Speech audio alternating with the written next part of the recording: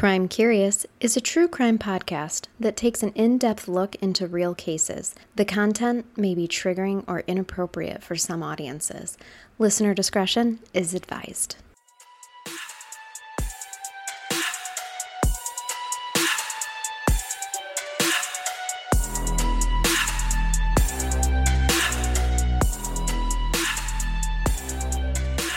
Welcome to Crime Curious. I'm still Charnel. And I'm Amber. And we are wrapping up our paranormal activity week. You've almost survived this week. Almost. So close. I feel like if I could survive that last case that you drugged me through kicking and screaming, I think maybe I can handle this one. You will be able to handle this case. I hear that you have an old-timey ghost. I do. I have an old 1800s ghost story for you. Okay. So I thought this was a good way to wrap up the week because this is, yes, this is a true crime. We have some true crime, but it's got some justice to it. And I love me a story about a ghost bringing justice. Yeah, to her murderer. All right. It's that type of old-timey ghost? Yes. Oh, see, those don't scare me nearly as much. Yeah, I think you'll do good with this one. The crazy burning shit that you sent me last time. The burning feces. We won't bring up any feces this time. I make no promises. Yeah. Yeah, you're but okay. True, fair. But you say what you want to say, Amber. So, to wrap up Paranormal Week, we have a very rare case of justice. And that light that keeps flickering still going strong. So this ghost I just sounded like Sideshow Bob from The Simpsons. You know what? You did. I dig it. I like it. I'm so sorry. I might not edit that out. I don't think you should. Don't take away Sideshow Bob from the people. But we are going to be discussing the Greenbrier ghost. Greenbrier ghost? She even sounds fancy. Yes. Nice little ghost. Was that good? We should record that and use it in future paranormal episodes. I'll put it in outtakes for our Patreon members. Quick plug. We did start a Patreon account, so if you'd like to subscribe and get a bunch of extra content. Go ahead and go to crimecuriouspatreon.com. Yes, please. Okay. Back to this regular scheduled program. Yeah. We're taking it back quite a bit to 1897. 1897. Oh, those were the days. Yes. Deep in the hills of Greenbrier County, West Virginia. It even sounds... It sounds deep in the hills. Doesn't it? Sounds West Virginian. Yeah, very, I like it. The banjo's playing. I like it all. Yeah. We're going to be talking about Elva Zona Heister. I'm sorry.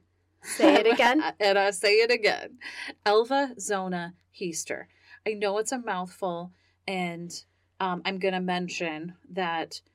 Elva Zona Heister. I know that it's a unique name. I know. All of those names are unique. So I went back and forth a couple times. This case is old. There was a lot of different info. Yeah. So I found information, they referred to her as Elva, and then most of the things I found, they actually call her Zona. So I actually went back through and changed everything from Elva to Zona. Okay. Because in the end, we'll see that there's actually like a monument made toward her, and it has Zona on it. So I'm going Zona. All right, yeah.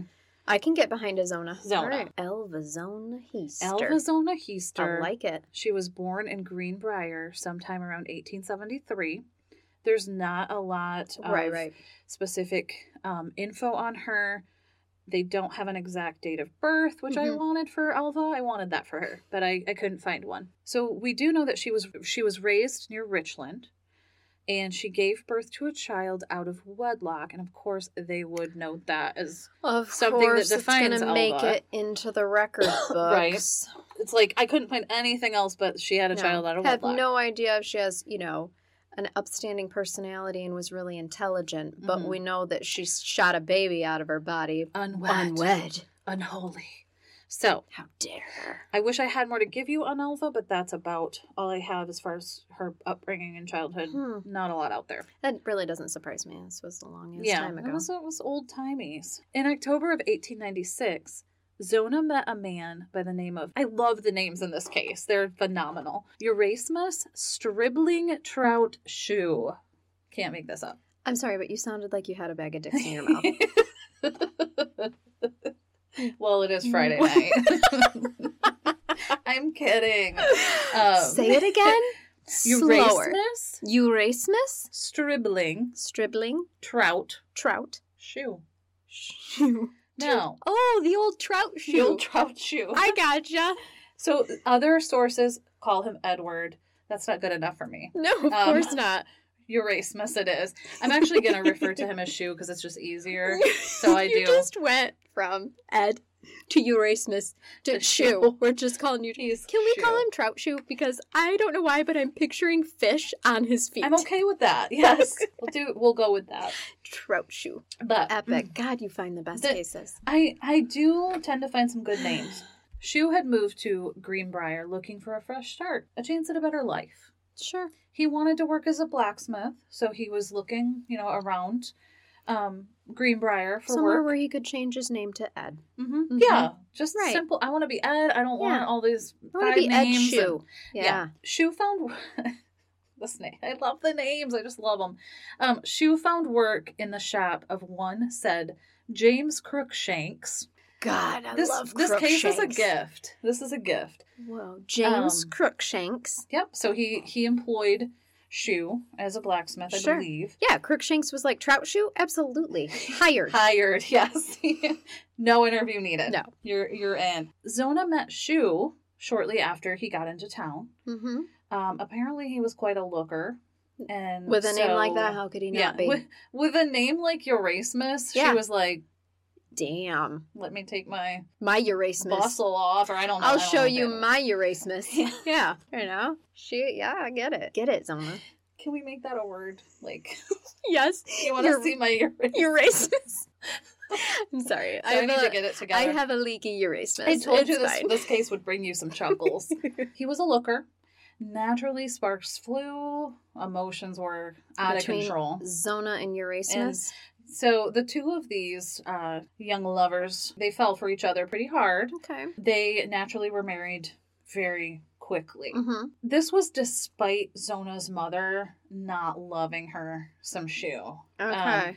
She felt like he was shady. She's like, I don't know about this guy. He's a drifter. He's got 5 names. Yeah, mm-hmm. Yeah, he's got 5 names. We don't know where he comes from. Something smells fishy, Trout Shoe. Yeah.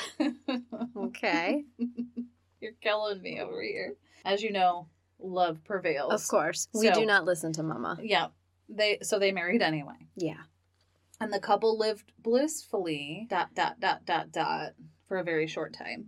So okay, so for briefly, they were happily ever after. They briefly were happy. Okay. Very short-lived because tragically, on January 23rd of 1897, Zona's body was discovered at her home by a young boy named Andy Jones, who had been sent out to the house by Shoe to see if Zona needed anything from the store. Apparently she wasn't feeling well that day. She was under the weather. Shoe sent Andy to go see if she needed anything. But unfortunately, he found Zona's lifeless body when he entered the home. Okay. She was lying at the foot of the staircase, stretched out. Her feet were together, and she had one hand on her stomach. The boy was naturally horrified. Right. So he leaves the house right away to go find his mother and told her what happened. So Andy's mother is able to summon the coroner, who's also the local doctor of the town. And it's reported that he does not arrive for over an hour. Mm-hmm. Take your time, sir. Right. No rush. Right. Well, it's not like he could. He probably had to travel. His car and speed on over there. Mercedes and rush over. Yeah. So, yeah, it took him a little time. The coroner's name was George W. Knapp. By the time he arrived, Shoe had carried his wife up the stairs. Oh, Trout Shoe, don't tampering move her. with this crime scene. Yeah. Sir, shame on you. Wow. So he had laid her on the bed and he redressed her himself. So a little creepy, a little, Erasmus is smelling very fishy. Here. Yeah. Even in the 1800s, this was some odd behavior because... Right. And I mean, they even knew in the 1800s not to tamper with right. mysterious deaths. Well, apparently it was a thing, too, that the women of the town were responsible to prep the bodies to change them. Oh, yes, because why wouldn't women have yet again another vagina, horrible... You got corpse duty. Yeah, exactly. What a time to be alive, right? So it was very unusual for a man to do something like this. Also just goes to show that women can do everything because we've been forced to. Like, give me those bodies, I'll undress them. It's fine. I'll just birth them and dress them for death too. Mm-hmm. No biggie. Erasmus is acting a little suspicious already, right off the bat. So since the women didn't get a chance to do their usual prep, Shue put Zona in a very high-collared dress. And he insisted on being with his wife's body the entire time she was examined. Okay. So, and apparently the coroner allowed this because Shue was like over-the-top dramatic, ugly crying, probably like the snotty, like sobby. We know the one. We do. We do. So, like, just super emotional. And so the coroner was like, all right. Like, fine, chill, dude. Yeah. So because of this behavior, the coroner made his examination pretty brief. Right, because he's making him uncomfortable. Mm-hmm. There was never, like, a really thorough examination done. The only thing the coroner noted was that there was some bruising peeking out around of the collar. Her neck. Yeah. Mm-hmm. Shocking, Amber. Of the neck, I know. So when the coroner did go to kind of, like, take a look, Shue lost his shit. He was, like, violent rage, like, no. Oh, my God. You will not. Like, so he just completely went into this performance of 1897. Trying to be protective. You will not undress my wife, sir. Look at her neck. So, yes. So the coroner was like, the neck is the most beautiful place on a woman's body, you know. And you will not violate her by looking. Right. And so the coroner was like, I'm out of here. Yeah, for sure.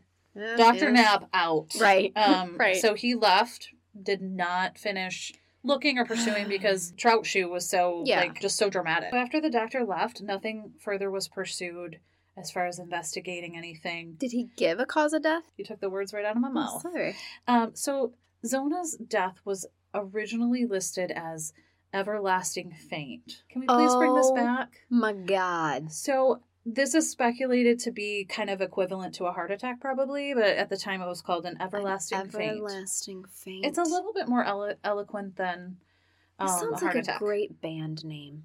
Oh my gosh, it does, like a easy listening. Yeah, everlasting faint. So that's what it was determined, but then they later changed it to childbirth because Dr. Knapp stated that he had treated Zona for her, and I quote, female problems. Yes, a few weeks prior. Childbirth is a female problem. And so it was never confirmed that Zona had given birth, miscarried, or even been pregnant, but they changed her cause of death to childbirth. I'm not going to lie, I'm starting to doubt Dr. Knapp's abilities at this point. In general, men are just like, oh, we don't understand the female body. Problems. So it just freaks me out that they bleed once a month. That's how she died. Yes, it was the female problem. So, yeah, I want to see your credentials, sir. Okay. You're right. What a time to be alive. Right? I know. Some of the stuff when I read conversations at dinner. Well, I'm sorry to hear about the passing of your mother. What did she pass from? You know. Everlasting faint. The faint. The female problems. Right. It's crazy. And I can see you being like, it was the female problems. I mean, what the fuck, guys? So I was thinking when I did this, I'm like, let's celebrate how far we've come. Smarter? Like, at least we've come a little, I know, but the intelligence, was it lack of nutrients? Mm-hmm. What the hell? It couldn't have been. I feel like they had to have ate better than we do now. So our processed food. When I read this stuff, I had to keep remembering, okay, we're in 1897. Right. It's a different time. So word traveled about Zona's death, and Mary Jane, who is Zona's mother, was quoted saying, "The devil has killed her." And remember, she didn't like Mr. Stinky Trout Shue. Yeah, right. From the beginning. So she was the one that was, like, really skeptical. So she was calling Erasmus the devil. Or did she literally think the devil? Okay. No, she in a paranormal episode, I really feel like I need to make that distinction. The crazy thing is, even though Mr. Shue was hand-serving some suspicion, the town didn't really question things. Really. Like, how could a guy with 5 names murder his wife? That just doesn't happen. Right, so, right. Yeah, he's free and clear. He's good. It was the female problems. Yeah. Cover her neck up. Nobody can look at it. No suspicious activities. But Nobody really questioned it except for her mom. Her mom at that time. I did get a little bit of information that I think later on people started talking, but originally not much was questioned. So Zona was buried on January 24th of 1897. She was buried at the local cemetery, which is today known as the Soul Chapel Methodist Cemetery.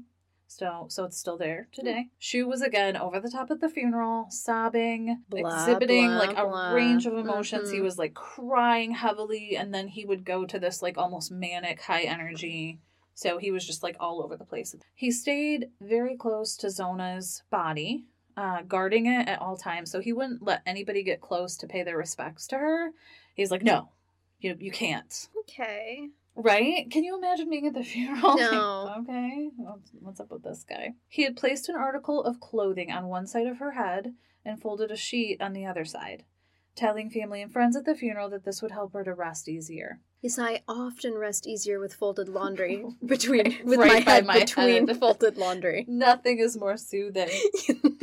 He had also tied a large scarf around her neck, stating that it was one of Elva's favorite. I'm sorry, Zona. I forgot to switch it. Elva Zona.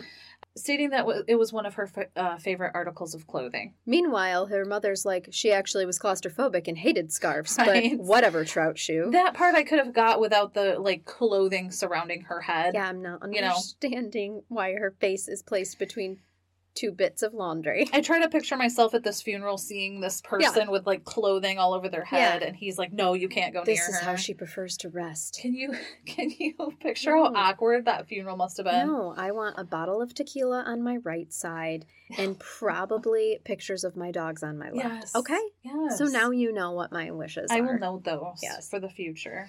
But yeah, this had to have been pretty awkward, even for 1897. Like, even in the entire century of awkwardness, it was awkward for them too. Yeah.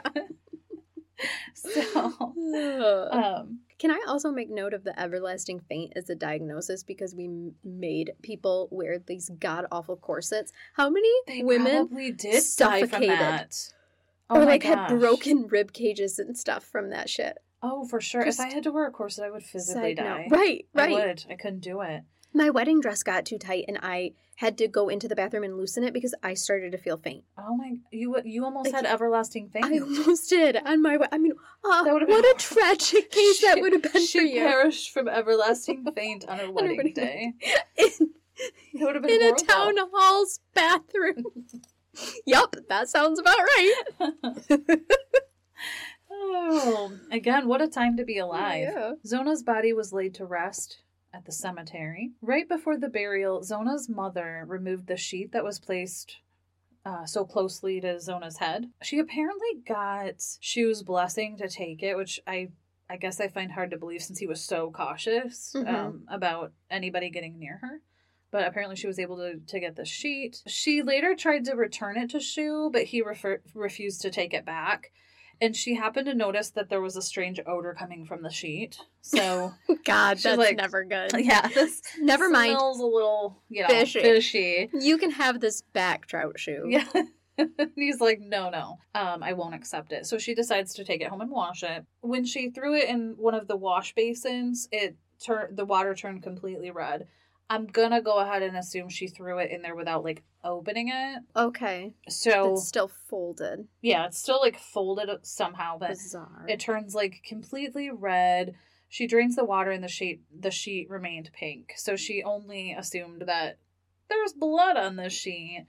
And she took it as a sign that her daughter had been murdered. So she knew from that sheet, that was some kind of, like, omen to her. She knew in her heart and soul that he was the man that had murdered her daughter. Okay.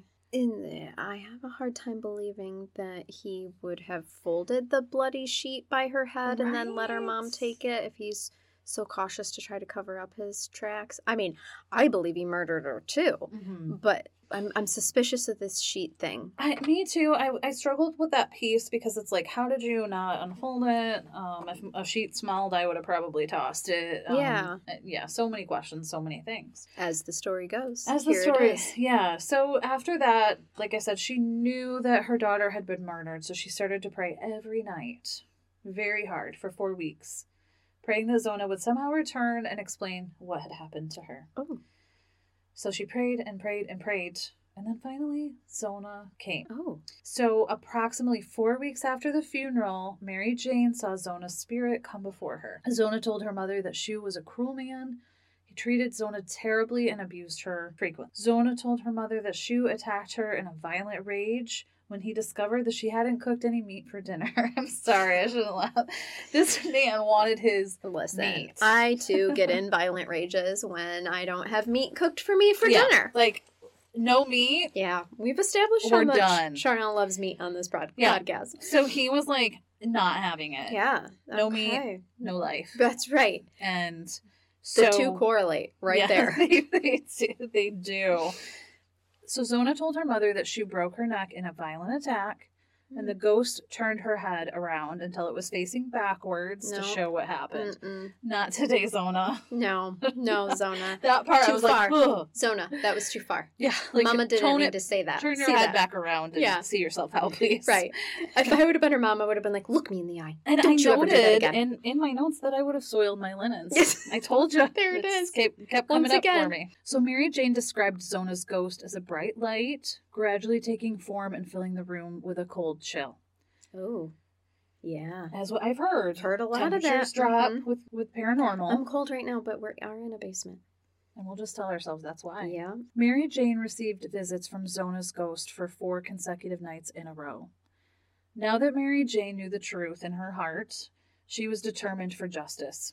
She was like, that's it. Mm-hmm. She was going down. So after the visits from Zona's spirit, Mary Jane visited the local prosecutor, John Alfred Preston, and spent several hours in his office convincing him to reopen the case in the matter of her daughter's death. So regardless of if the prosecutor believed Mary Jane about the spirit, he did decide to go ahead and open the case, because at that point it did sound like people were starting to talk about maybe Shu did. Perhaps this wasn't handled effectively. Yeah, so he's like, we're gonna go ahead and talk to a couple people, about this case.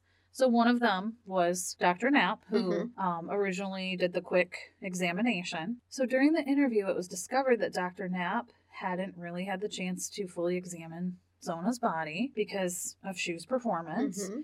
And so he pieced the F out and didn't do his job. After the prosecutor had discovered that, he's like, we're going to go ahead and do a full autopsy. Oh. A fully deserved We are exhuming her body. Yeah. So the body was exhumed at that point.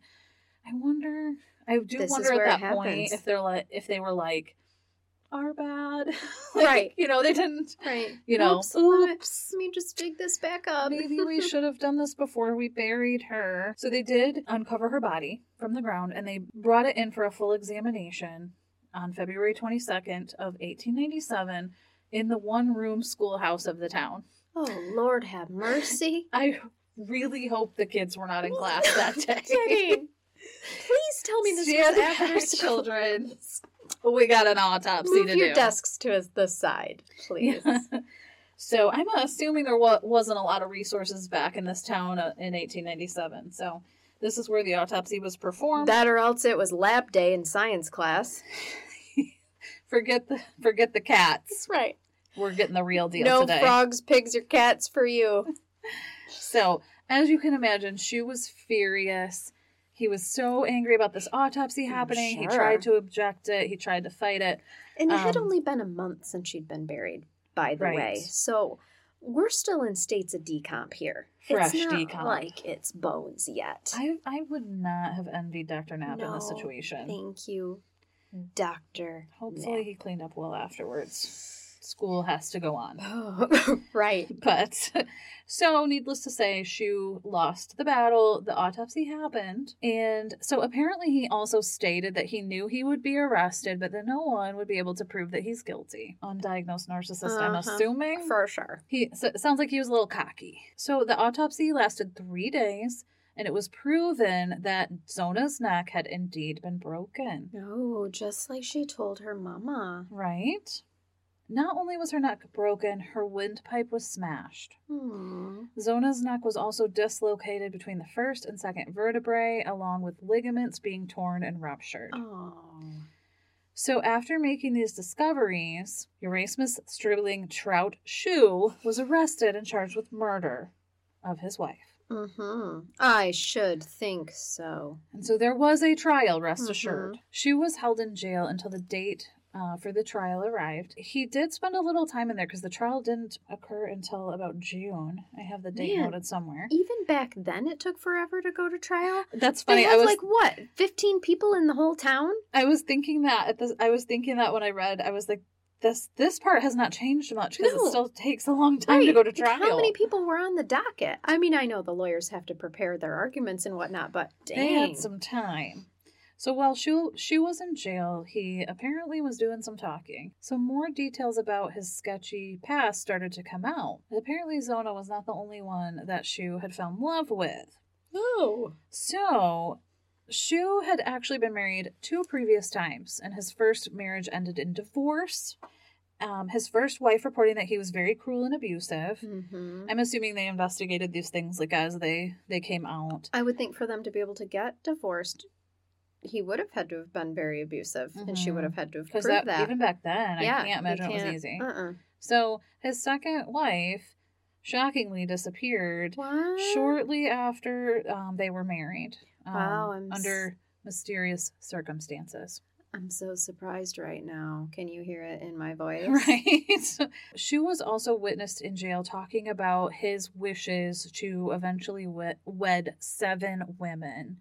Apparently this was some kind of sick conquest for him.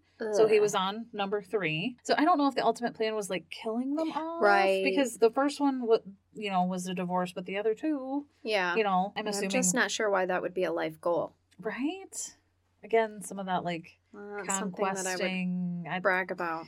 Right. So he was also bragging in jail he will never be found guilty because there's not enough evidence to be held against him. So the trial began on June 22nd of 1897, and Mary Jane was the prosecutor's star witness for this trial. Now, he was a little nervous about bringing up all of the crazy ghost stuff in the trial. Sure. So he tried to stick to the facts. Okay. Because, there are plenty of facts without the ghost story to, prove Yeah, you've got the autopsy. Right. You went to work for Crookshanks after killing her. Right. And let's not forget about Crookshanks. Yes. Isn't that the name of the cat on Harry Potter? I hope it is. It is. It's Hermione's cat. The other side of this is that Shue's lawyer decided that he was going to try to make a fool out of Mary Jane, so he brought up the ghost stories. His strategy was he was going to ask questions and make her kind of look crazy, but it ended up backfiring on the attorney because Mary Jane was a rock in the storm. Wow. She stuck to her story. She did not back down from it. She did not deter from it. She was adamant not to that mention her daughter's everything ghost that her daughter said was true. Was true. Yes. So she destroyed. I mean, true proven by the autopsy is what I mean to say. Yes. So she took this attorney down. And chewed him up and spit him out. Yeah, she did. It sounds like her story stayed absolutely consistent through this whole thing. There was nothing, as stories over time you tell them they change. Change a little bit, yeah. No. Not Mary Jane's. It stayed true. It stayed, consistent the whole time. Mary Jane was so convincing that the judge found it difficult to tell the jury not to consider the ghost story as substantial evidence. I mean, she said her neck was broken, and then the autopsy revealed exactly what she said. Mm-hmm. So how would her mom know that? So it was taken into consideration for this case. Interesting. As evidence. And this was the first one ever that a ghost's testimony was taken as evidence. Yeah. Little fact about this case. Very interesting. So many other people were convinced that day that Mary Jane was absolutely telling the truth. It sounds like the whole courtroom was like, she's legit. Right. Listen, it's some freaky shit, but I'm a believer. Mm-hmm. Okay. And so because of that, Erasmus Stribling Trout Shue was found guilty of murder on July 11th of 1897. So this trial did take a little time. Yeah. Despite, we look at this. I mean... And it's the evidence is so clear, but it still took some time to... present it all, huh? Mm-hmm. So he was sentenced to life in prison. Erasmus Stribling Trout Shue. He went down. Ed. Good old Ed. So there was a lynch mob that apparently formed after the trial got over, and they had planned to take him to the jail and hang him. But the sheriff apparently broke up that idea. Wasn't the days having of lynch mobs. And this part actually amazed me. So I guess 4 of the lynch mob organizers were charged with, plotting this. And I was amazed because it's like, her death was kind of like completely disregarded. Brushed under the rug. Yeah, it was they were planning a lynch mobbing. And the sheriff's like, not on my watch. Right. This is serious. I just found that interesting. So they were charged. That is interesting. I'll spend my time investigating this, but not the death of a woman. Right.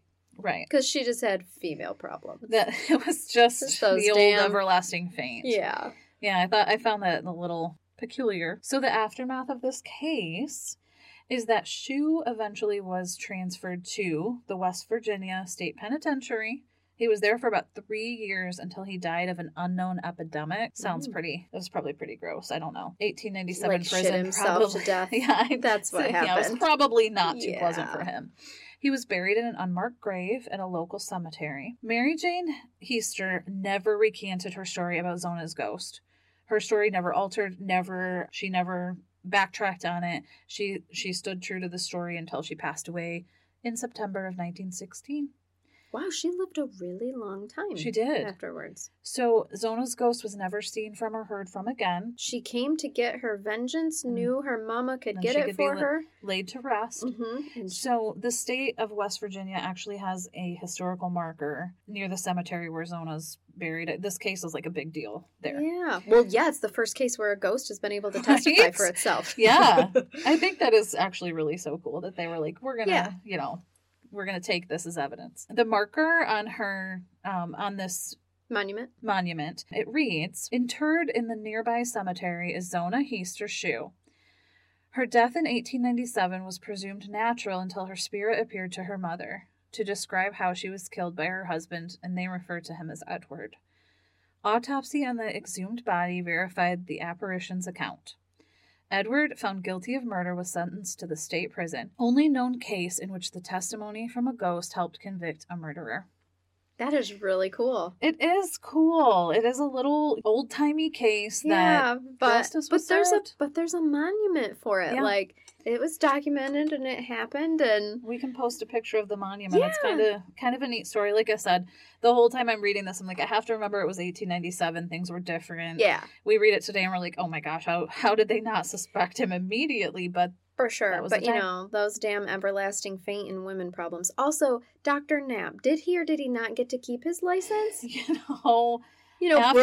Broken neck, women's problems. After performing that autopsy in the schoolhouse, I think he redeemed himself. I see.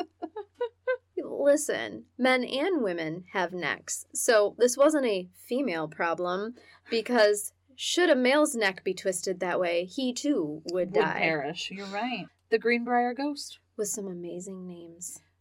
We will always remember Crookshanks. That's my favorite one, I think. do. Yeah, Crookshanks is my favorite. And Ulysses, who sounds like an organ that's leaking. Which it will now be referred to as. Yes, yeah. A leaky organ. I want to write it down, actually, because I know I'm going to want that nugget of information. You can kiss my Erasmus. Erasmus. I think I've been saying it wrong the whole episode. I might be saying it wrong, too. Kiss my Erasmus. And then when people are like, what? You're like, listen to my podcast and you'd know. Oh, it's a good promo. We'll use it, Can we just put it on a shirt? Oh, my gosh. We need to. Some merch. Kiss my Erasmus.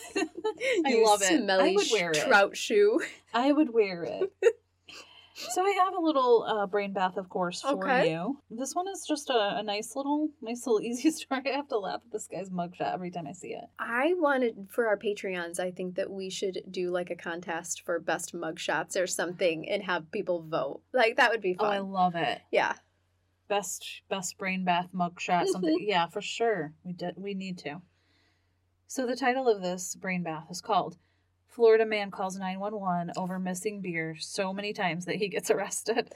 Now, I'm going to show you. That is an emergency. This man looks so sad over his beer. Like, he is disappointed. Oh, that's the sad face emoji. He's like, it's gone. Oh, I just needed more more beer. What am I gonna do? Like, he looks like he's whining. Yeah, for sure. You guys, he has that exact face. Yes, it's the look of defeat. It is. We gotta start a YouTube channel so people can see this stuff. Yeah, we should post this one. This is like one of my favorite mugshots ever. The article reads, Carlos Bueno first claims that his wife threw out his brew, and then he claims a strange woman stole a few.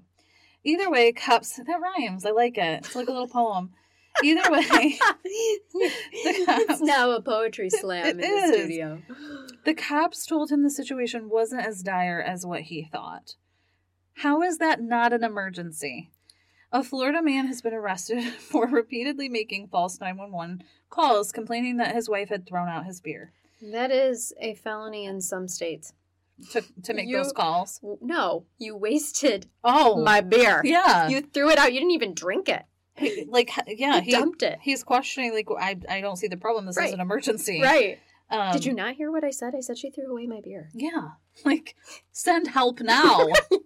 Send a 6-pack now. Officers called out to his home in West Palm Beach, told an apparently intoxicated Carlos Bueno that the situation really was not an emergency and to not call 911 again. But after they left, he phoned again, yelling at the operator that a woman had broken into 2 of his beers over the course of 4 hours. Broken into 2 of his beers. He was mad. So I think at that point, Carlos, it was like, all right, you gotta go in. And this is the Carlos that we were left with.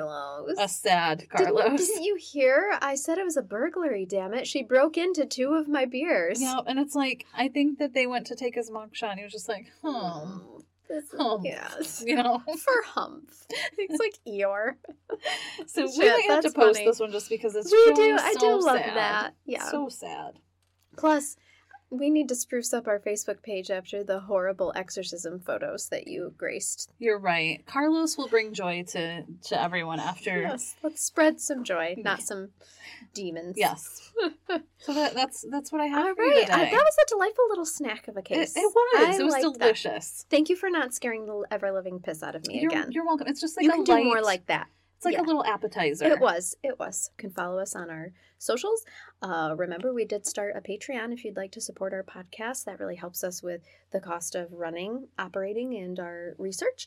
Send case suggestions to crimecurious@yahoo.com if you'd like.